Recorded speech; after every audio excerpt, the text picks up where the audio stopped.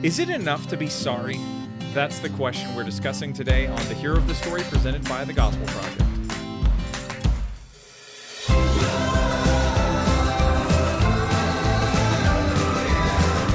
Thanks for joining us for today's episode of The Hero of the Story, a podcast to help you explore the big story and big truths of Scripture. I'm Aaron Armstrong, and with me is Josh Hayes. Josh, how's it going?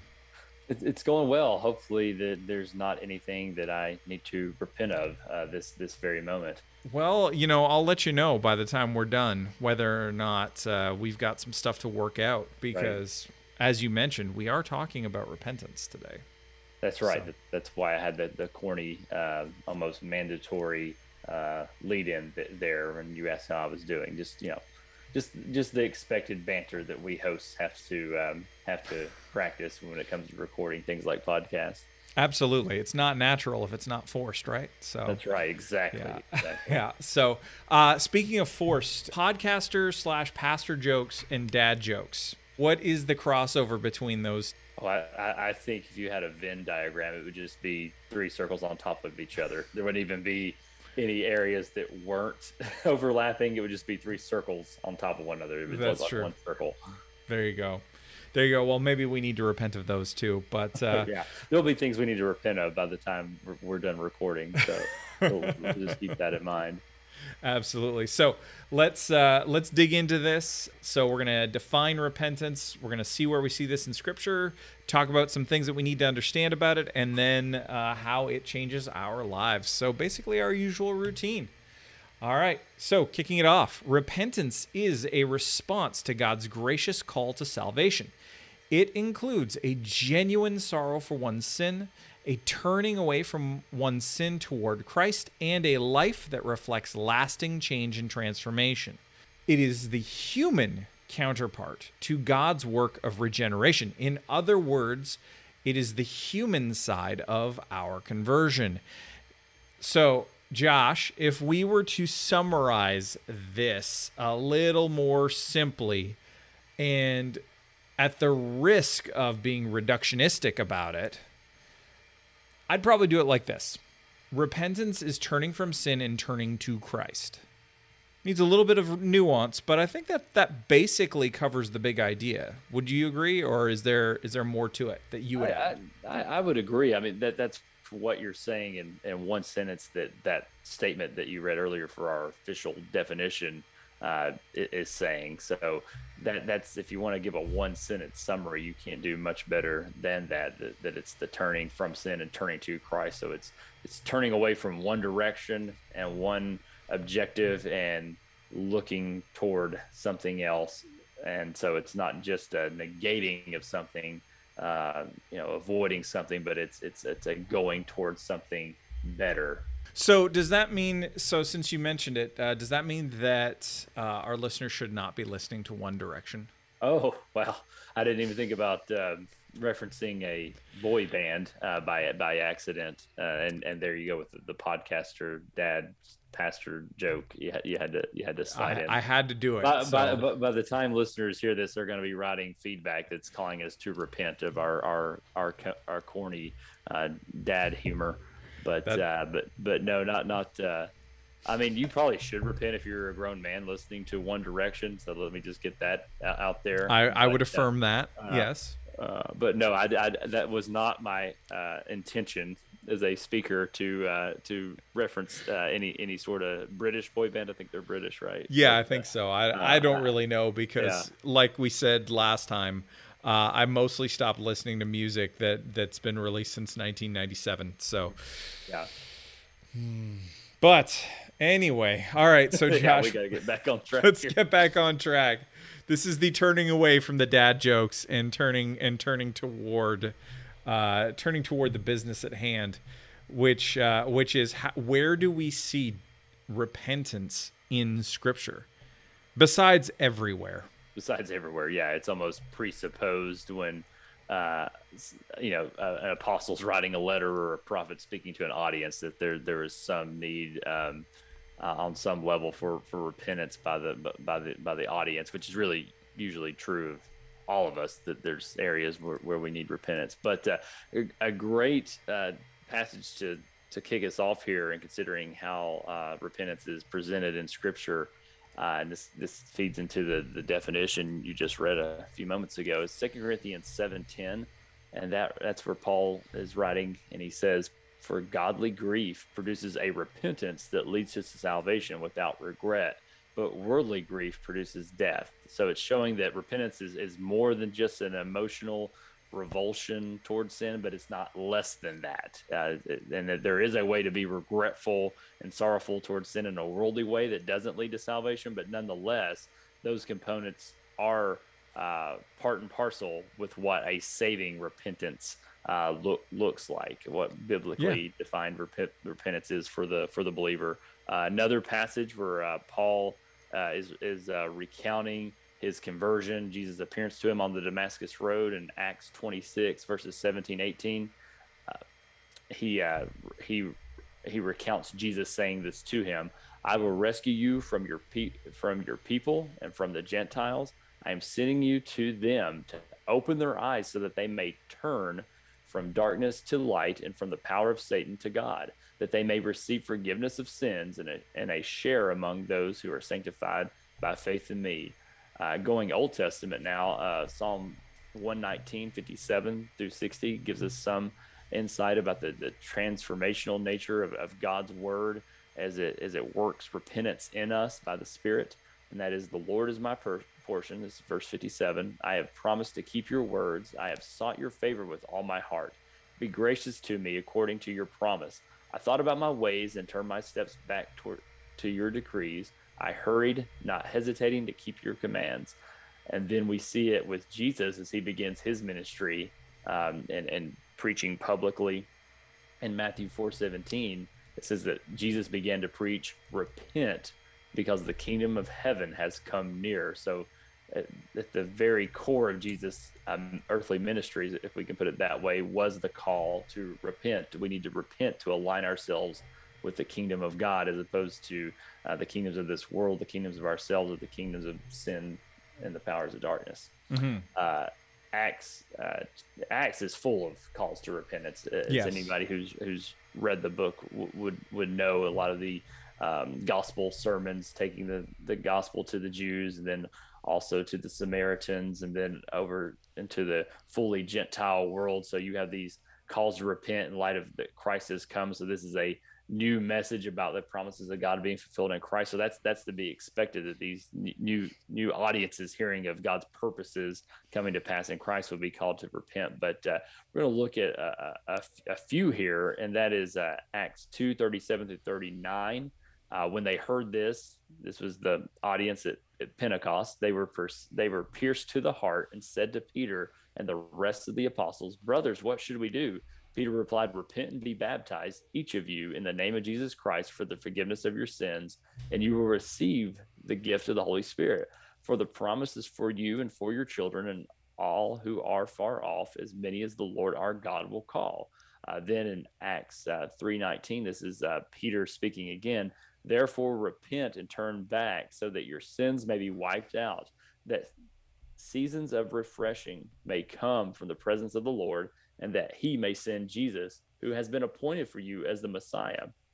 And then we find Paul in his ministry giving a really, I think, good and helpful definition of not only repentance, but its relationship to faith. And it's where Paul says in Acts 20, verse 21, "I testified to both Jews and Greeks about repentance toward God and faith in our Lord Jesus Christ." So it shows the mutual relationship, mutual interdependence. I guess we could put it that way, between faith and repentance. So really, as we'll talk about in a few moments, they're two sides of the same coin. So repentance toward God, turning away from sin and toward God, and faith and trust in Jesus. That's at the heart of what repentance is. Yeah. And those are a lot of really great examples. And I am glad that you brought in a little bit of Old Testament in there as well. Something, listeners, that's really important to keep in mind is that repentance is, and genuine repentance in the same vein as in the New Testament, exists all throughout the Old Testament as well. And you see, but most of it is an example form and actual pleas to repent. So, for example, you see models of this in everything from Genesis through all the histories that are recorded within the Old Testament. You see it in the Psalms, and you see Psalms that actually model repentance, like Psalm 51, Right. for example. The prophetic writings are largely calls to repentance. Exactly. And so we don't want, at the risk of being obvious about this, or being too heavy-handed, about it. We need to remember that the whole book is ultimately a book about that deals with repentance. Right. And right. so we don't want to misunderstand that whatsoever. And it's all the same kind of repentance. Turn from sin, turn to God in faith. Yeah, you think of the beginning of Isaiah chapter 1. That's really an example of the message of the whole Bible, where he's inviting people to turn to me that your sins may be blotted out. Yeah. That really frames the whole prophetic industry, if we can put it that way, in terms of what their ministries were largely about. And you think of the Judges cycle and how that really is a more radical example, but nonetheless still a microcosm of Israel's entire history, and also our lives as the people of God today, where you have this after a period of faithfulness, fall into idolatry and rebellion, and then experience of the consequences of that sin, then a crying out for God's deliverance. And you see that cycle over and over in the book of Judges, but really it's indicative of the rest of the biblical story, and even our own stories, as we get caught up in the cycles of sin. Yeah. And the Lord is always faithful to deliver us when we seek him. Yeah, absolutely. All right, so let's talk about what we need to understand about this doctrine. So I'll kick us off here with this first one, which is that repentance is not only a change of mind and will, but it is not less than that either. So, as the song says, it is more than a feeling. And specifically, it's more than feeling sorry about sin or its consequences every so often. You said it really well when we were talking about 2 Corinthians 7 a moment ago, that there is this idea of worldly grief, and that's just being sorry that you got caught. Right. You're sorry for the personal consequences that you're experiencing, not necessarily sorry for how what your sin has done has affected someone else, and its offense toward God. That's a key difference. So, but genuine repentance does include a personal moral revulsion to sin, a genuine recognition of its reality as rebellion against God, and coming to terms with its side effects and its results. And so we have to, and that's the thing. It's and not just in terms of what it's done to us, but how it affects us, how it affects the world, how it affects people around us, how it damages our relationship to God. All of this comes together. This is why David could say, when he sinned against multiple people, right, in his encounter with Bathsheba, not the least of which was her, in his abuse of his power. When you look at that account in 2 Samuel, there's virtually no one he didn't sin against in that. And yet when he repents of this in his psalm, he says, "Against you only have I sinned, Lord." But that's his primary recognition, is that it's like his sin, although yes, horizontally, many, many, many people have been affected by this and have been sinned against in this. It is first and foremost his relationship with God that has been hindered and damaged because of his sin. So, and that's what we have to see for ourselves. So, and as we go, uh, with the Spirit's help, there will be expressions of repentance throughout our entire life. This is why Martin Luther would call the Christian life one of repentance. Yeah, yeah, That it's all of repentance, right. truly. Yeah, first of the 95 Theses. So that important to Martin Luther in defining the Christian life. Exactly. Now, that doesn't mean that we walk around in sackcloth and ashes all the time. Or that we're joyless and, miserable and listening to Belle and Sebastian. We don't have to do that.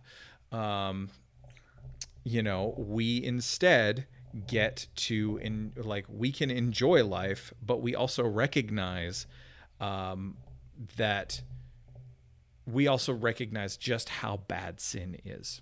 Right, right. As we've talked about in other episodes, I think you put it this way, Aaron, is that really the call to be a Christian throughout the New Testament is let you be you as you are, newly created and renewed by the Spirit, working with the Word to make you understand and pursue your identity in Christ. And repentance is settling into that. It's settling Mm-hmm. into your identity, no longer identifying yourself primarily as a sinner who's without hope, and just really the subject and victim of the fallenness of this world. You're sort of tossed around aimlessly throughout life, but instead it's this repentance is an active embracing of who we are in Christ. So in repentance, as we were saying, it's more than a feeling, but there is this necessary sorrow over sin and a recognition for what it is, and there's also this necessary forsaking of sin. So it gets practical in how salvation is lived out, and it will inevitably be lived out if you have the Spirit of Christ living in you and leading you, compelling you. We could put it that way, to righteousness. So as people have put it, they say we are what we eat. Well, we are what we love. That is we are our actions not so much define us, but they reveal who we are. I think of the line in the Batman Begins film, right, where he says it's not what's underneath the mask, but what I do to defines me. Well, I might put that a little bit differently and say it's what you do that reveals who you are. As Jesus said, it's out of the mouth that the heart speaks. And so if we love sin habitually, we're really showing that we don't love God and we don't love Christ. If this is the pattern of our life, the trajectory of our life is to pursue sin above the things of God, then really we don't have any confidence to think that we're saved. If that's the normative pattern of our life, in which there aren't these, in which there's no ongoing repentance or eventual repentance out of a season of that. And you have warning passages in Hebrews that speak to that. You think of Hebrews 10:26. It says, if we go on sinning deliberately, there no longer remains for us a sacrifice for sin. So Jesus' death doesn't count for you unless you evidence that you have faith in him and union with him and access to the benefits that he purchased for his people. You think of in First John, it's those who have been born again, who love God, who keep his commandments, who love God and love one another. They're these almost tests, if you could put it that way, these conditions to see if you have eternal life throughout First John. That if anybody doesn't keep his commandments, it says, then the truth isn't in him, or God's love isn't in him. Phrases like that throughout First John. One thing I wanted to speak to, though, with regard to this framing repentance and we are what we love, or just coming to recognize that there's something better out there to pursue, which is God as he's revealed in Christ. That's the one thing that can satisfy us, is that we shouldn't see repentance as just this negative, I'm just going to avoid, almost like these hunger or starvation diets that don't work, because you're not going to be able to just avoid consuming food that appeals to you for a long period of time, at least. And the Puritans had this outlook on repentance where it was seen as displacing one set of affections, or if they're sinful affections, their lust is the historical way that's been talked about. in Christian literature. But displacing, you set aside one set of affections, not mechanically, but as you grow in the spirit, as you develop a taste for better and more godly things, you replace these lusts, these less than ideal affections with greater affections for something else and something better, and that's God as He's revealed in Christ. Thomas Goodwin has a famous quote that I'll mention here when it comes to this whole process of purging out the old desires and replacing them with new and better desires, and that's till sin be bitter, Christ will not be sweet. And so the only way to get past our sin is that we have tasted and seen that the Lord is good, to quote Psalm 34, I believe it is. Mm-hmm. And only once we realize that there's more joy, more lasting joy, more permanent gratification in Christ than there is in sin, we're not going to want to flee from our sin. But thankfully, it's what God supernaturally works in us. He gives us in a supernatural way new taste buds, as it were, right? Yeah. People say they don't like to eat healthy food. Well, some of that's because we don't eat it for long enough to orient ourselves to the taste, to acquire the taste. Every 6 months, I believe the data suggests that we get new taste buds. So if you eat something long enough habitually, you can develop a taste for it. So really, the Christian life is just getting familiar with our new taste buds by tasting of God and the things of God, and see that they are good. So repentance is just a way of talking about actually enjoying God for who He is, revealed to us and known in Christ, and we know and come to know and love that better than the fleeting pleasures of sin in this world. Yeah, that is a really, really good point, and something that we have to remember as well as we consider something that we touched on briefly earlier, but needs to be stated again, which is that repentance is not a work that earns salvation, but it's an initial condition to receive salvation and ongoing evidence of salvation. So it is, absolutely essential to our lives. So we said earlier, it's not a one and done kind of thing. And so, Right. in certain circles, you'll hear repentance, connected to things like a one-time sinner's prayer, or walking down an aisle, or signing a card, or putting your hand up, or whatever you might see, in more revivalistic kind of traditions and things Right. like that.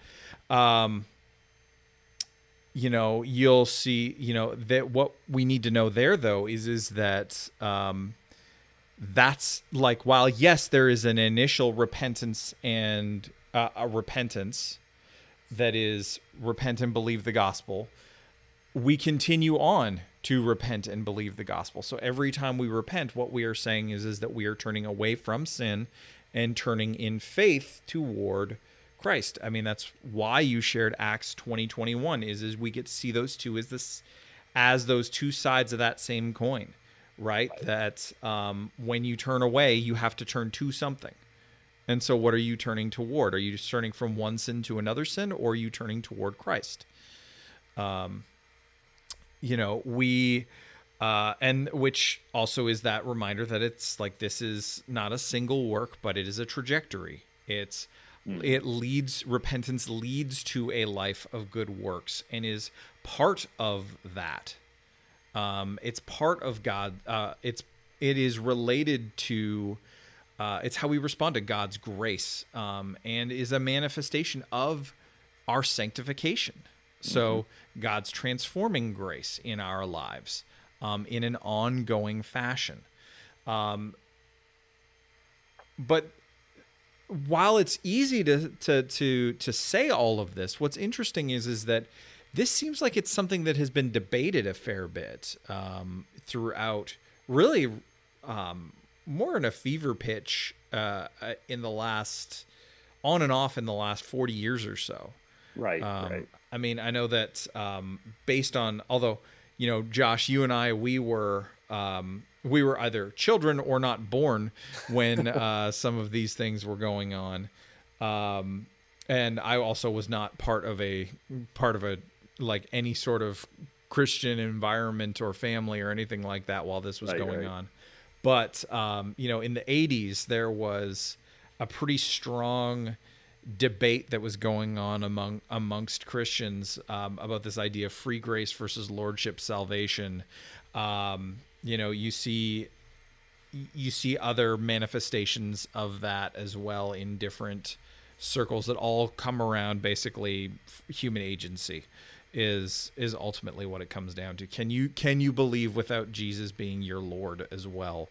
Right. Is a lot of it.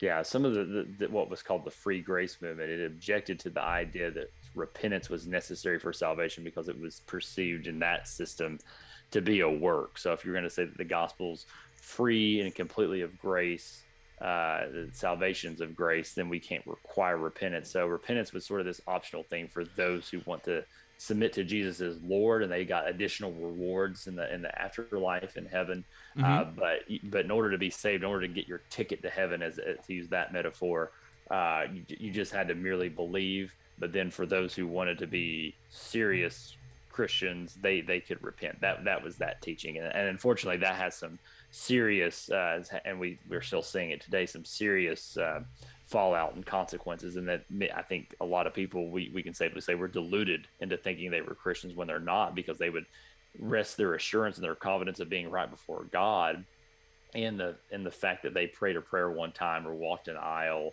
signed a card, something like that. And so they put it all in this past experience, but then there's not evidence that God supernaturally changed them from the inside out and in granting them saving, lasting faith that leads to a life of repentance. And so there was bad teaching going about, and then it had really serious consequences for evangelism and discipleship in terms of what that was even to look like. A lot of this was driven by wanting to get as many people saved, which is a good desire. We want to see as many people come into the kingdom to repent and believe as we can. But they were leaving out the repentance, and they were presenting, as we talked about in previous episodes, a savior from hell, but not a savior from sin.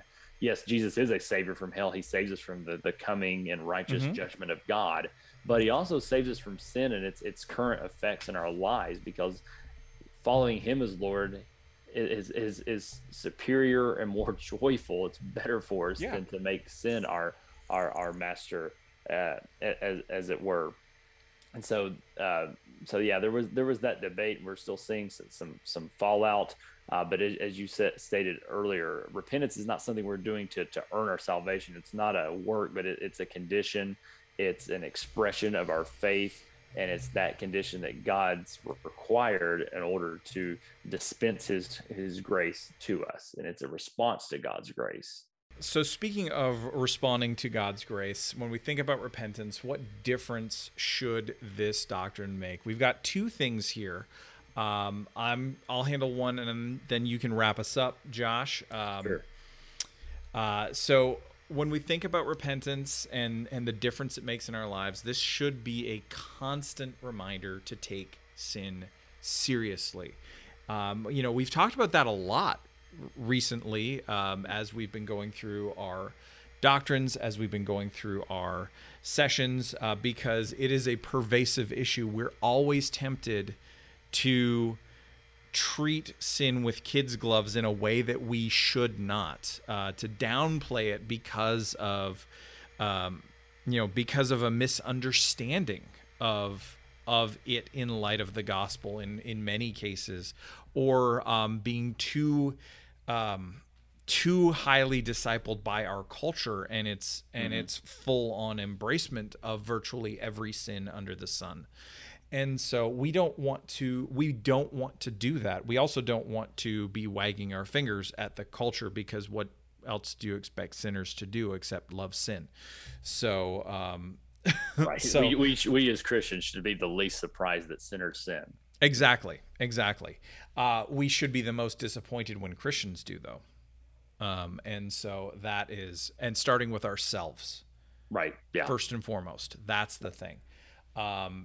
So what this doctrine does, though, what remembering the need for repentance, the ongoing reality of it does, is that it should cause us to look at our lives carefully and to see, okay, am I sinning periodically or am I sinning habitually? Am I running from sin or am I turning toward it? Ultimately, asking the question, whose kingdom do we serve? Do our lives manifest and reflect the kingdom of God and a genuine love for Christ? Or does it look more like the world than we would maybe want to admit? So definitely supernatural component there revealed in our repentance. Which kingdom do we belong to? And I wanted to follow up as far as practical takeaways here. We talked about earlier, the Puritans had this outlook on not looking at repentance as just this sort of negative turning away and avoiding of the bad things, that we should do that, but replacing our bad desires or our lesser desires with better ones, and finding lasting joy in Christ. This placing love, greater affections that build up toward Christ. But we should see repentance as this freedom that God's given us to no longer live like we're in bondage to sin. Like you look at the account of the Israelites in the wilderness, when they took their eyes off who God is and what he had done in delivering them from their situation. They idealized what life was like back in Egypt when they were enslaved and treated inhumanely with harsh labor and so forth, and having to serve another kingdom. But God's liberated us and given us new life because we're united with the risen Jesus. And Paul uses that language of us being resurrected with Jesus as a way that says we can enjoy our freedom in Christ in obeying God. So so turning from sin is denying ourselves something. Yes, we should turn away from sin, but turning away to enjoy something better and ultimately more satisfying. As Christ has died to sin, Paul says in Romans 6, he's died to sin once, but now he lives to God. And that's to be the model of the Christian life. So we should also live the resurrection life that Christ has imparted to us. And it's not only that we should do that, though, it's that we can, right? When you don't think you have the tools for a job, sometimes you're more negligent, you're less motivated to do a job, but God's given us what we need in Christ by the Spirit to lead a life of repentance. And so it's not only that we should do it, but we can do it. And if we're in Christ, if we're truly in Christ, we will. And repentance, as we were talking about glorification on a recent episode, glorification is finally when we'll be spared of and completely removed from the presence and the power of sin. Sin will no longer affect us. We'll be what God intended us to be from the beginning in a permanent, secure way. Well, repentance is just us getting ready to live that way. It's trying to live consistently in light of this glorification state to come. We're eagerly and soberly awaiting a day where all the ransomed church of God, right, to quote the hymn, will be saved to sin no more. Since I guess it's obligational, right, that we end with a quote from a hymn. That's typically the way that a lot of evangelicals and particularly Baptists roll, right? That's a good way to end it. So, Josh, thanks for that and keeping us consistent. And thank you all for listening to today's episode of the podcast. If you enjoyed it, please do leave a sincere 5-star rating and review on Apple Podcasts or whatever platform you use to listen to the show. And for more resources to help you focus your ministry on the gospel, please visit gospelproject.com.